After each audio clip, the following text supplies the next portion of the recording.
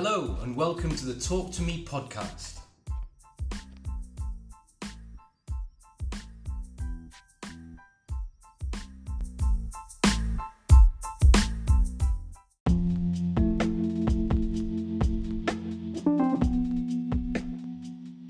This is chapter 3 of Robert Louis Stevenson's Treasure Island. Chapter 3, The Black Spot.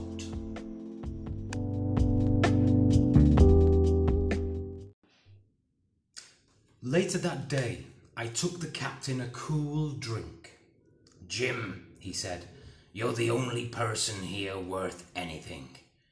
You'll bring me some rum, won't you, boy?" "The doctor said," I began. He swore about the doctor.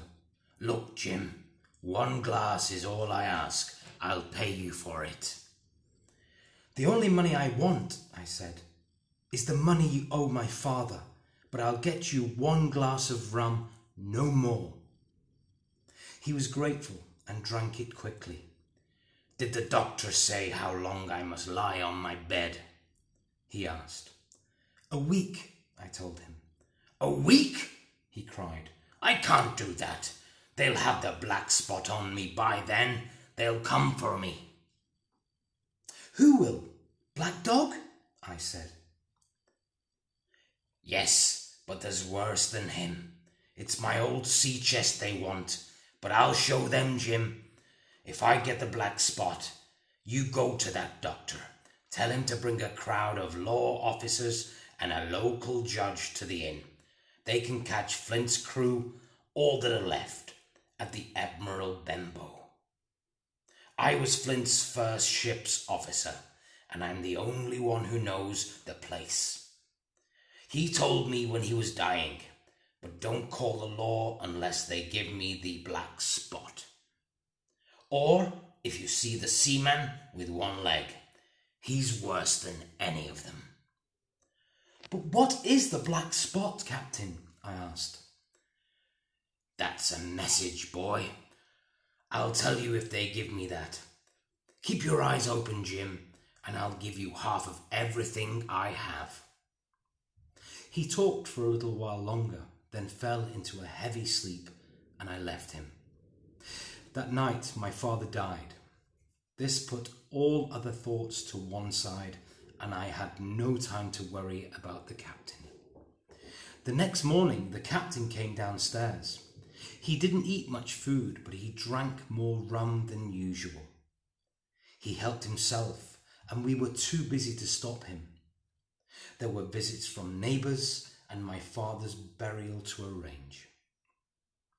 The day after the burial was cold and foggy. At about 3 o'clock in the afternoon, I was standing at the door of the inn when I saw a blind man coming along the road. He was feeling his way with a stick. "Will any kind friend tell a poor blind man where he is?" he said. "You're at the Admiral Benbow Inn, Black Hill Cove, my good man," I said. "I hear a young voice," he said. "Will you give me your hand, my kind young friend, and take me inside?"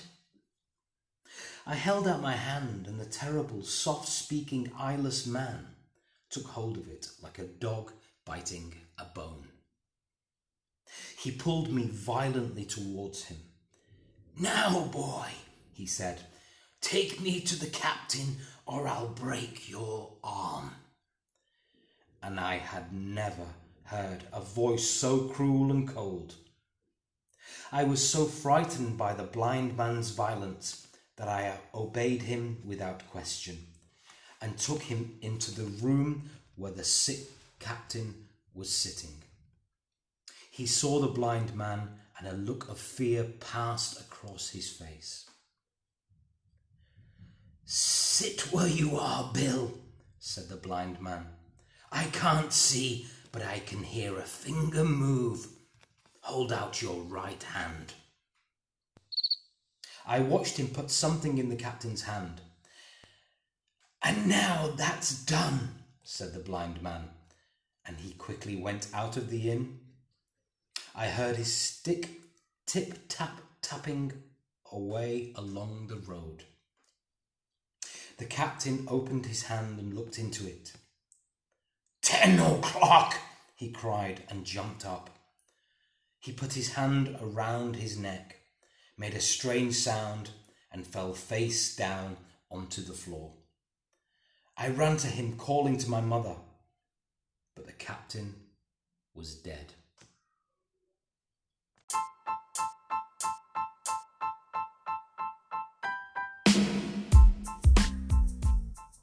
We hope you enjoyed Chapter 3 of Treasure Island by Robert Louis Stevenson.